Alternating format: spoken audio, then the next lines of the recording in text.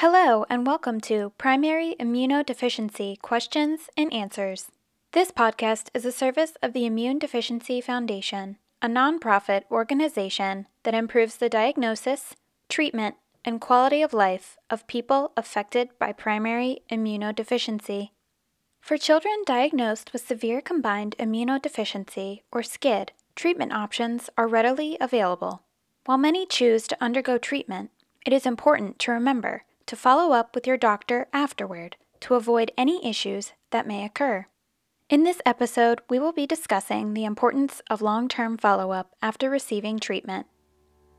And now, let's begin.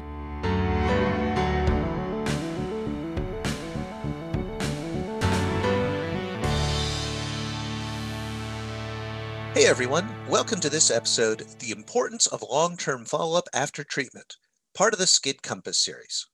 I'm your host, John Boyle. Severe Combined Immune Deficiency, or SCID, is a life-threatening primary immunodeficiency typically diagnosed just after birth. Fortunately, there's testing available for SCID through newborn screening in all 50 states, as well as Washington, D.C. and Puerto Rico. Early detection is critical for these children, as is the prevention of infection and early treatment. With early treatment, most children with SCID should be able to develop their own working immune system. The best course of treatment for a child with SCID depends on several factors, including the type of SCID, the child's health, and their doctor's recommendation. However, while most families tend to focus on the best course of treatment, such as hematopoietic stem cell transplantation or gene therapy, long-term care or follow-up is necessary to maintain a healthy life. Here with us to discuss the importance of long-term follow-up after treatment is Dr. Yolande Walter. Dr. Walter is the Division Chief of the University of South Florida and Johns Hopkins All Children's Pediatric Allergy and Immunology Programs. She is the Robert A. Good Endowed Chair of the USF Division of Pediatric Allergy and Immunology and an Associate Professor of Pediatrics, Medicine, and Molecular Biology in the USF Morsani College of Medicine. Dr. Walter has specific clinical expertise in the diagnosis and treatment of patients with SCID, in particular those with recombination activating gene, or RAG variants. She's focusing on genetic evaluation and mechanism-based treatment therapies for non-infectious complications, and she's involved in the care of patients with definitive therapies such as hematopoietic stem cell transplantation and gene therapy protocols. Thank you so much for joining us today, Dr. Walter. Thank you so much, John. It is such a wonderful opportunity to talk to you today. I enjoy working with you on SCID Compass, on early steps, and it's my pleasure to be here today to talk about long-term follow-ups and complications. Well, you've been a great partner to us over the years, and we're just appreciative of the fact that we can have you talk to some of our listeners about some of these areas that can be a little confusing and that they always have interest in learning more about. So maybe to jump right in, can you describe the different types of treatments that are currently offered to someone who may be diagnosed with SCID? Yes, of course. First, we need to mention the immediate treatments that are happening right around birth for our patients. As both T and directly or indirectly B cells are affected, the patients will have high susceptibility for bacterial, fungal, and viral infections. And we are fortunate that maternal immunoglobulins are protective for a while, but we have to be prepared for these infections. In particular, the B cells will not make sufficient amount of antibodies. Therefore, we need to replace them early, either by intravenous or subcutaneous routes. It will certainly help us to avoid the bacterial infections. However, it is so much harder to correct the T cell function, to protect against certain viral and fungal and even opportunistic infections. So we use a lot of different agents. We call the antibacterial, antimicrobial agents such as acyclovir, fluconazole, and Bactrim.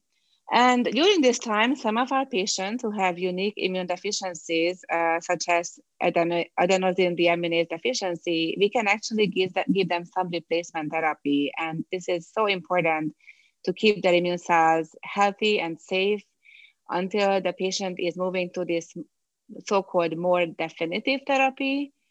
And when we try to correct the problem, so we do a lot of things up front to keep our patients safe, and then they would be ready for the big day to actually get a more corrective definitive therapy. Well, speaking of more definitive therapies, there are a few different types of them that are available for some different forms of SCID. So with that in mind, what factors would parents have to consider before choosing the best treatment option for their child, assuming that there, might be more than one?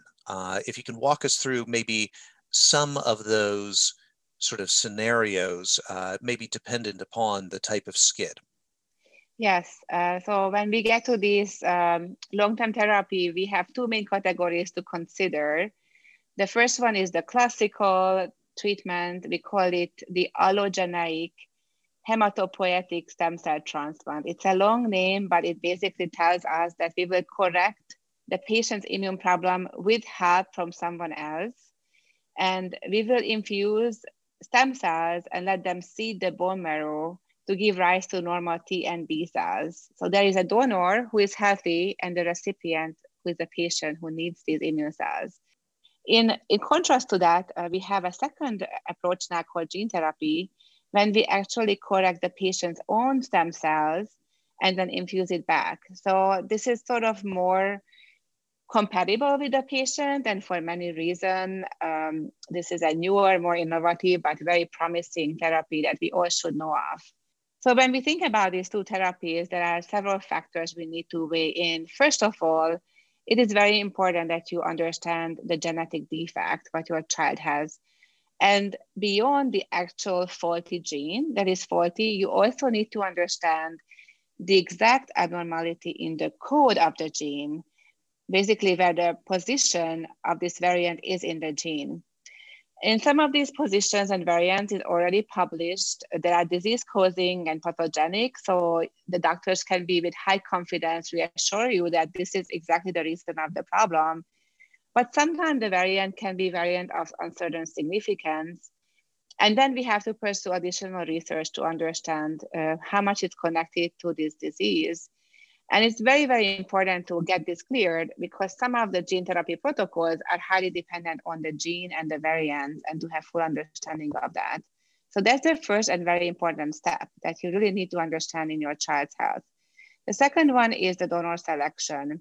Once we know what gene is affected and what are the options, we can decide whether we want to go with a sibling who is fully matched, another family member, somebody who is unrelated, but they have very high HLA matching, like really nice matching in between your child and that person. Or sometimes the parents are the donors that have half of the genes matching up. So anyway, the last that is important matter is that your child has to be infection-free. Outcomes are much, much better when there is no ongoing infection. It can influence the best approach. So that's something that we also need to understand. How much is your child at risk for infections and complications? These are probably the three most important first questions I would like to ask if I was a parent. Now, just to clarify, because I know that some listeners here will be familiar with those kind of two modalities that you talked about, but others maybe less so. The hematopoietic stem cell transplant, or HSCT, again, has been the classic version, with gene therapy being a newer version. But gene therapy is, correct me if I'm wrong, a version of an HSCT. Is that correct? That is correct, because you are basically repopulating the bone marrow with new stem cells. So in that sense, it is correct that you are doing the same process. The cells that are coming to the bone marrow, in one case, gonna be from someone else, and that's the conventional method. And in the second case, it's gonna be from the patients themselves, except that they're gonna be now corrected outside of the patient body and then reinfused to them. So that's correct. Well, just wanted to make sure that I was correct, and also to walk everyone through it, because again, there are certainly similarities here, but then there's also differences between, again, these kind of two, the classic and the newer approach to doing this. So since we do have two different approaches here, can you talk a little bit about maybe the biggest risks for the two types of treatments that you have previously described? Mm-hmm. Yes, for the conventional bone marrow transplant, we have a high risk of GVHD, graft versus host disease. It's a long medical word, basically emphasizing that the patient who will receive those new stem cells from someone else will not fully compatible, they're not be fully compatible with each other. And there could be a risk of the graft attacking the host. And this can happen because of these differences between the child and the donor. Therefore, these patients would need conditioning. It's a version of chemotherapy. It is very important that the conditioning is as mild as possible, but still makes enough room for the stem cells to come in and seed the bone marrow. And the nice thing with bone marrow transplantation is that we have a very long history of using these methods, and we know what we are facing. GVHD is one of them. But there are some, of course, complications with gene therapy that we not fully understand since it's very novel.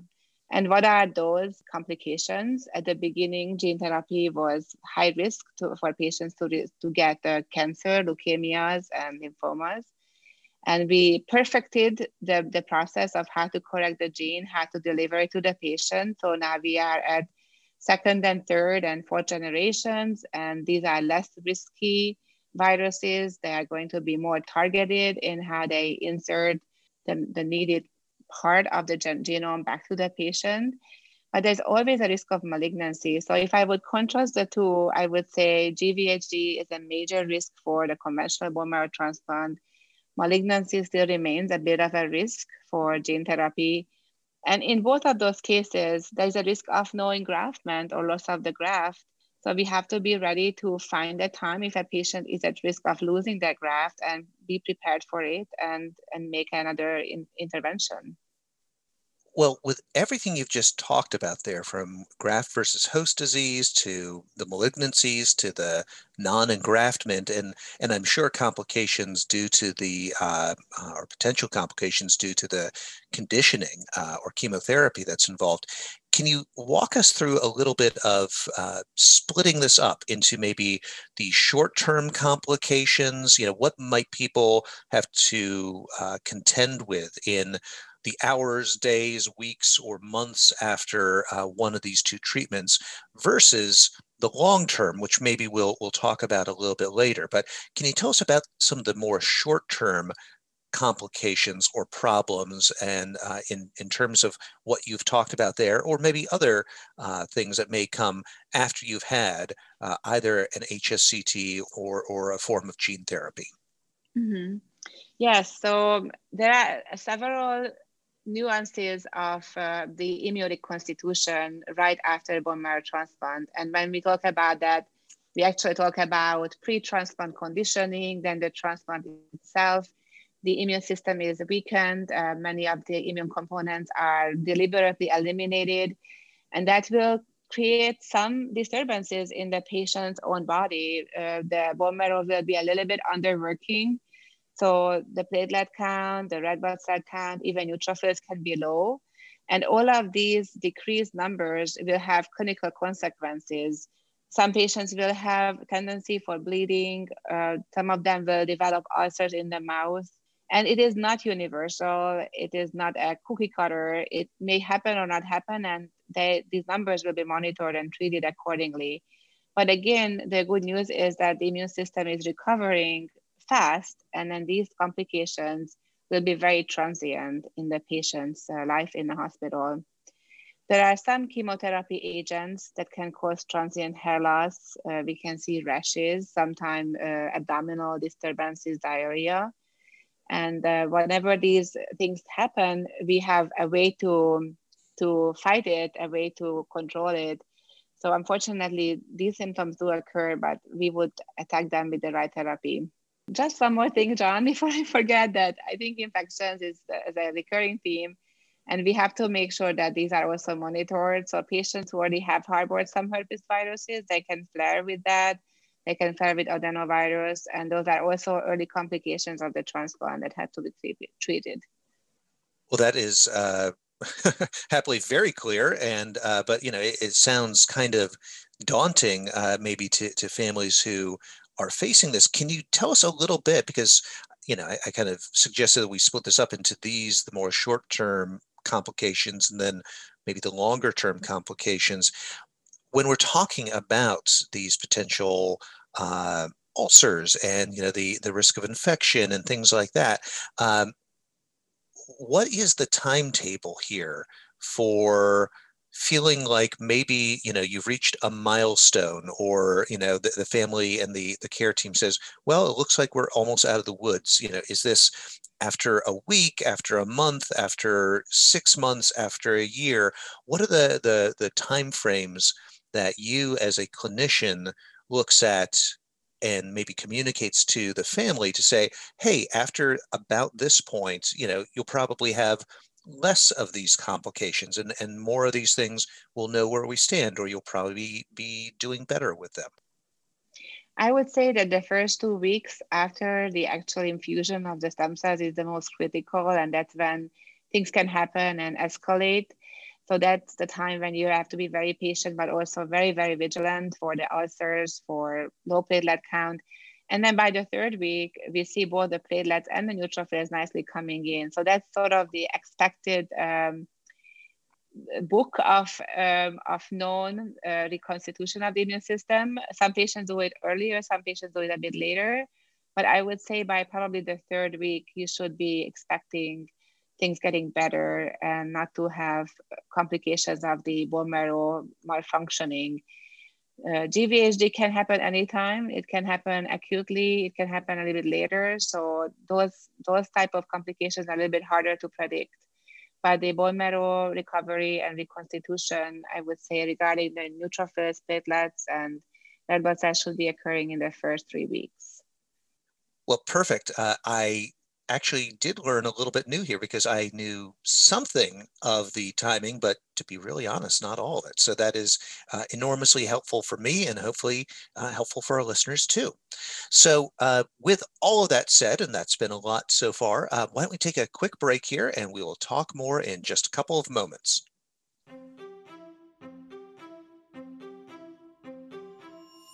No matter where you are along your journey, IDF wants to help you manage living with primary immunodeficiency, or PI.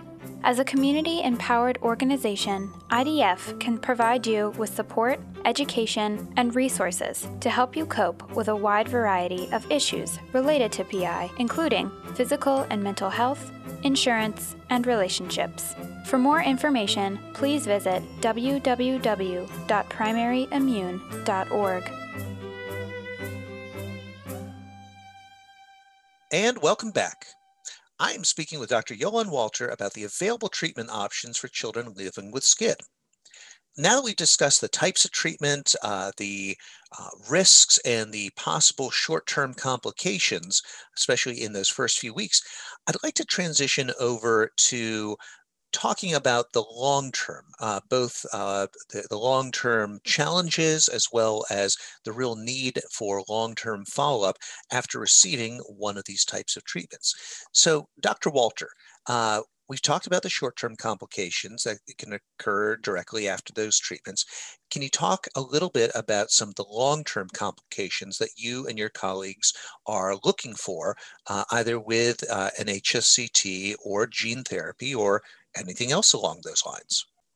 Yes, so the common long-term complication that I see the most is dependence on immunoglobulin. And what I mean by that is that our primary goal really in bone marrow transplant is to restore T cell function. There is no other way to support a patient without fully restoring it in its own body. Whereas B-cell reconstitution could be highly desired, but if it doesn't happen, we just give immunoglobulins instead. So it is not uncommon that we would have to keep a patient for years or continued antibody or immunoglobulin infusions. And I wanted to emphasize it because some of our patients are used to this, they live with it. And I must say, it is not still what we want them to have for the rest of their lives. So it is always a complication that we want to correct if we can in future treatments. The second one that we have to keep in mind is including the loss of the graft. And that means that the stem cells that should be seeding the bone marrow and reconstituting the immune system cannot root up well. Or they did a little bit of that, like a seed in the ground, and then you get a little like green flowery piece, but then it starts to fade away. So we have to monitor that. We have to repeat testing. We have to see what is happening in the bone marrow, in the immune system, and we may have to do additional interventions.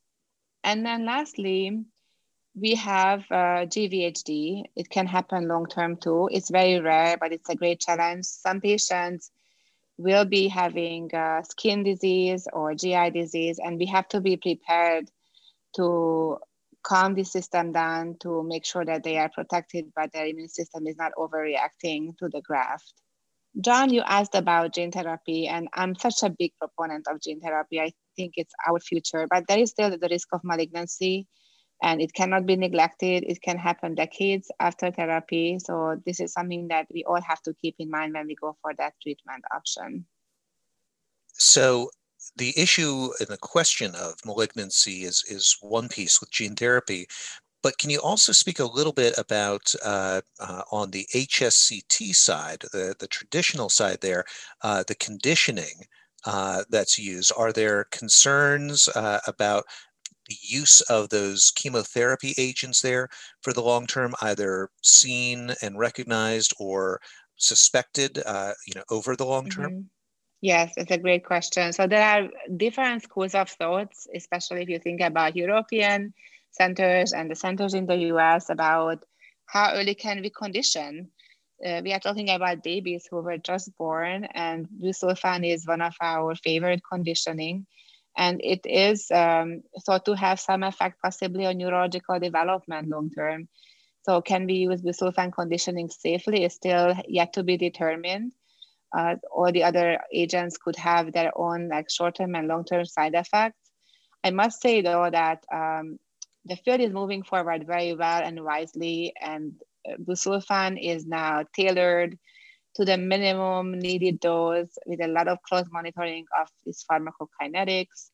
So yes, there is a lot of risk, but I would say you have to put weigh in the pros and cons and trust your doctor's opinion, because they are really aware of that short-term and long-term complications of what they provide for you. So it's a very important, intense conversation between the patient and the physician, but trust your physician also when they bring this to the table.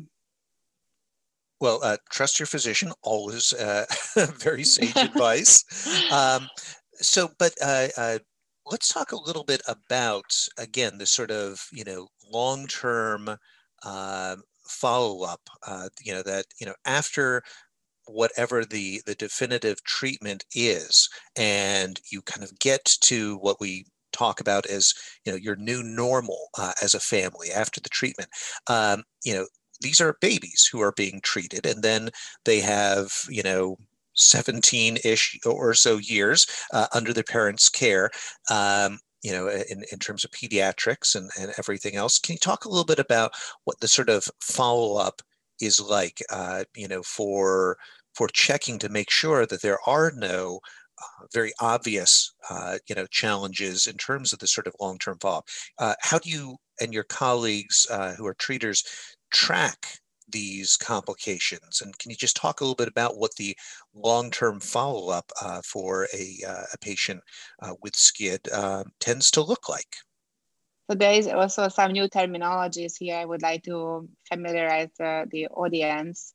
In case of conventional bone marrow transplant, we actually track how well the donor cells replace the patient's own immune cell. And this is called chimerism. So we look at the ratio that of those T cells and B cells that the baby have, what fraction is actually still from the baby because there were leftover stem cells in the bone marrow from the baby that gave rise to these T cells and B cells, or how many are from this donor who is bringing on the new well-functioning T cells and B cells. And this chimerism is very important. It gives us an upfront information on how the immune system is holding up. If there is low B cell chimerism, it is not uncommon that we have to check immunoglobulin levels And if they decline, the patient may need immunoglobulin replacement therapy. And we have seen that, and you probably will meet parents who have gone through this process. On the other hand, if you have worsening T cell chimerism, this is of high concern because now this is pointing to a failing graft that we will not be able to correct with outside treatments. So what can we do to really have a close eye on the T cells? We monitor the new naive T cells coming out of the thymus, so we can have flow cytometry, like assays from the blood of the child. And then we also see how they multiply, how T and B cells multiply with stimulation, and this is called the lymphocyte proliferation study. So these are the terms you want to know and the assays that you would like to track yourself with your doctor. And these are all important matters for discussion if there's a need for repeat transplant. Now, in contrast to this conventional chimerism studies, in gene therapy, we cannot really do that assay because the patient is getting his or her own cells to be infused. And we have to use this term called copy number variation, how many of the copies of this new corrected gene is in the cell. And if you talk to your doctors in research who are patients who will be in clinical trials or regular treatment, that's the number you want to follow for the immune cells. If it is high enough, we expect good function. Lastly, we need to be on the watch out for new infections. Sometimes we have patients coming up with warts later in life. We have to watch out for signs in the blood for malignancy, when the white blood cell count shoots up super high, and there are very early white blood cell types like blasts in the blood. And we have to be aware of other cancers, such as breast cancer, decades or years after the original transplant. So they could all be related to this original process, and we have to watch it very, very carefully in the blood of the patient by clinical physical examination of the patient. And so with these examinations, the follow-ups, and the seemingly the blood work there, is this done every 3 months, 6 months, year? When is it that you as a treater, are checking in with that patient and their family to take a look at that?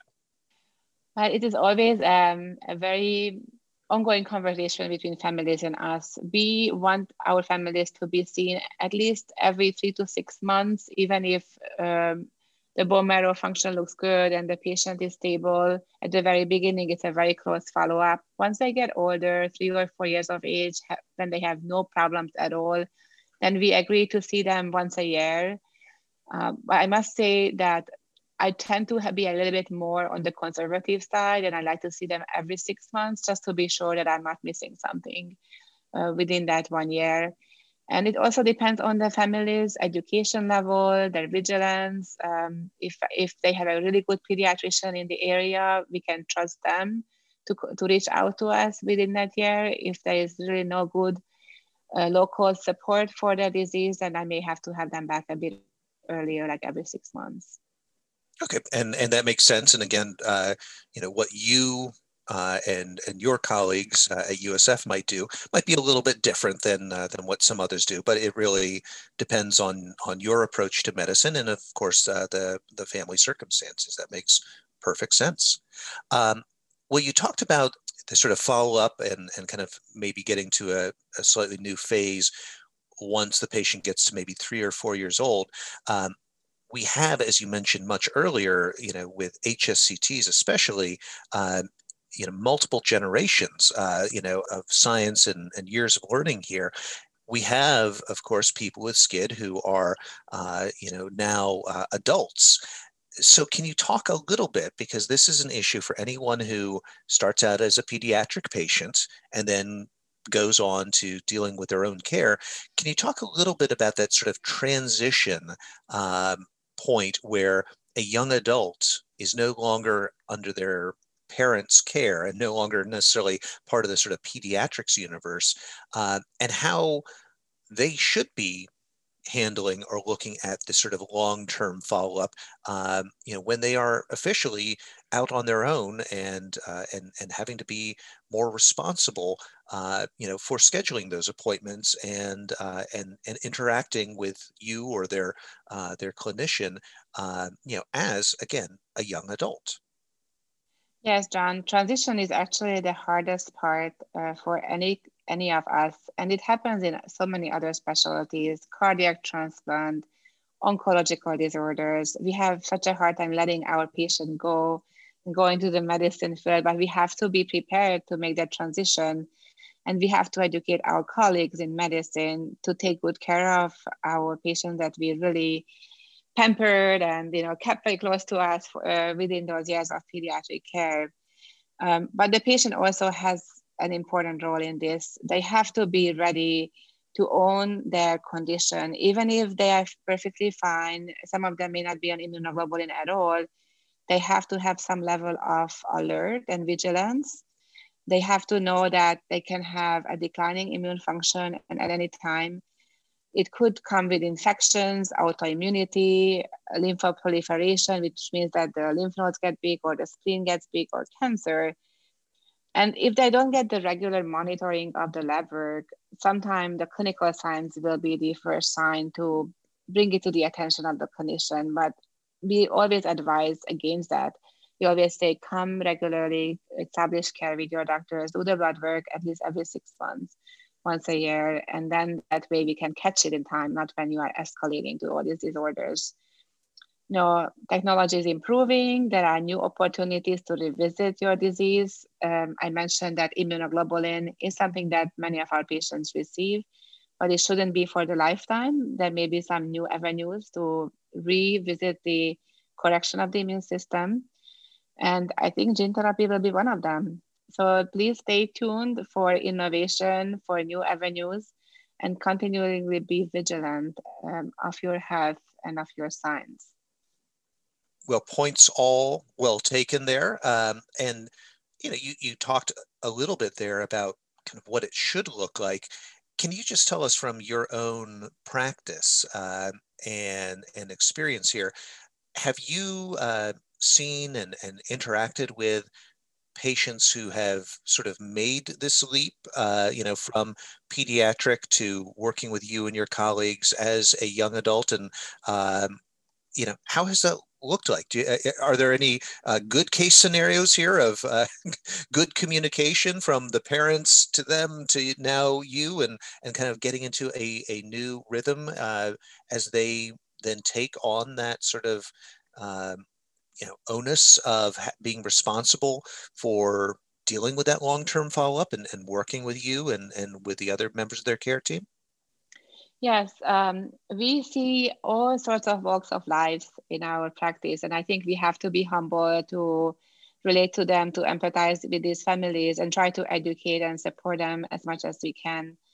I'm very grateful to be the part of the team at USF and Johns Hopkins All Children's. We diagnose newborn screenings, kids, we treat them, and we walk them through bone marrow transplant, some of them through gene therapy in collaboration with other centers. So it's really an amazing journey, and I'm always glad to be the part of it. But I did have, several cases where years away from bone marrow transplant patients have failed their graft. They had been on immunoglobulin, and we had to divert their care into a collaborative clinical trial. And these patients are now doing great of immunoglobulin, receiving live and non-live vaccines, and hopefully going back to their real social life as young children. I am following young adults with ADA SCID who have been still partially reconstituted, and they need immunoglobulins. They are on enzyme replacement therapy. So I would say it's not a full success story, but they are in colleges, they are having a good life. But what it tells me is that this is where we are now. This is how far we could do with the immune reconstitution, but we could supplement them with everything else. And we are diagnosing patients with variants of SCID called combined immunodeficiency as adults. I just had a diagnosis a few months ago of a young adult in the area, and we will be bringing them to transplant in collaboration with the NIH and the Moffitt. So there's a lot of different flavors, different colors, and it is so exciting to be a part of this journey for these patients. Well, so it is a journey, and we are still in the middle of it as we're learning, and as you and your colleagues are treating and using the newer technologies to basically make better lives for these patients. So I think that's a pretty good note to end on. So Dr. Walter, I just wanted to say that it's been a pleasure having you join us here today to talk about SCID treatments and both short-term and long-term issues, and then of course the long-term follow-up. So just wanted to say thank you so very much for joining us today. Thank you so much. It is a pleasure, and I feel honored that I had this opportunity with you, John. Have a wonderful day. And many thanks to all our listeners for being with us today. We hope that you'll join us for more podcast episodes like this one in the future as we explore the topics that mean the most to you. Until then, all of us here at IDF want to wish you good health and strength. And remember, you're never alone. There's always people who want to help. We all just have to find each other.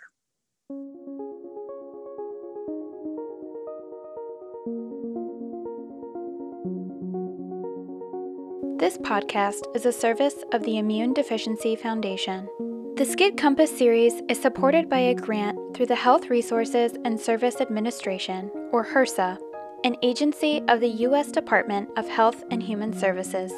If you like our show and want to learn more, please subscribe to this podcast so future episodes will be sent to your device automatically. And leave us a review on iTunes so others will discover this podcast. To learn more about primary immunodeficiency and the PI community, please visit the IDF website at www.primaryimmune.org. For more information on SCID, visit www.scidcompass.org. And if you have a question you would like answered, email us at info@primaryimmune.org. Thanks for tuning in.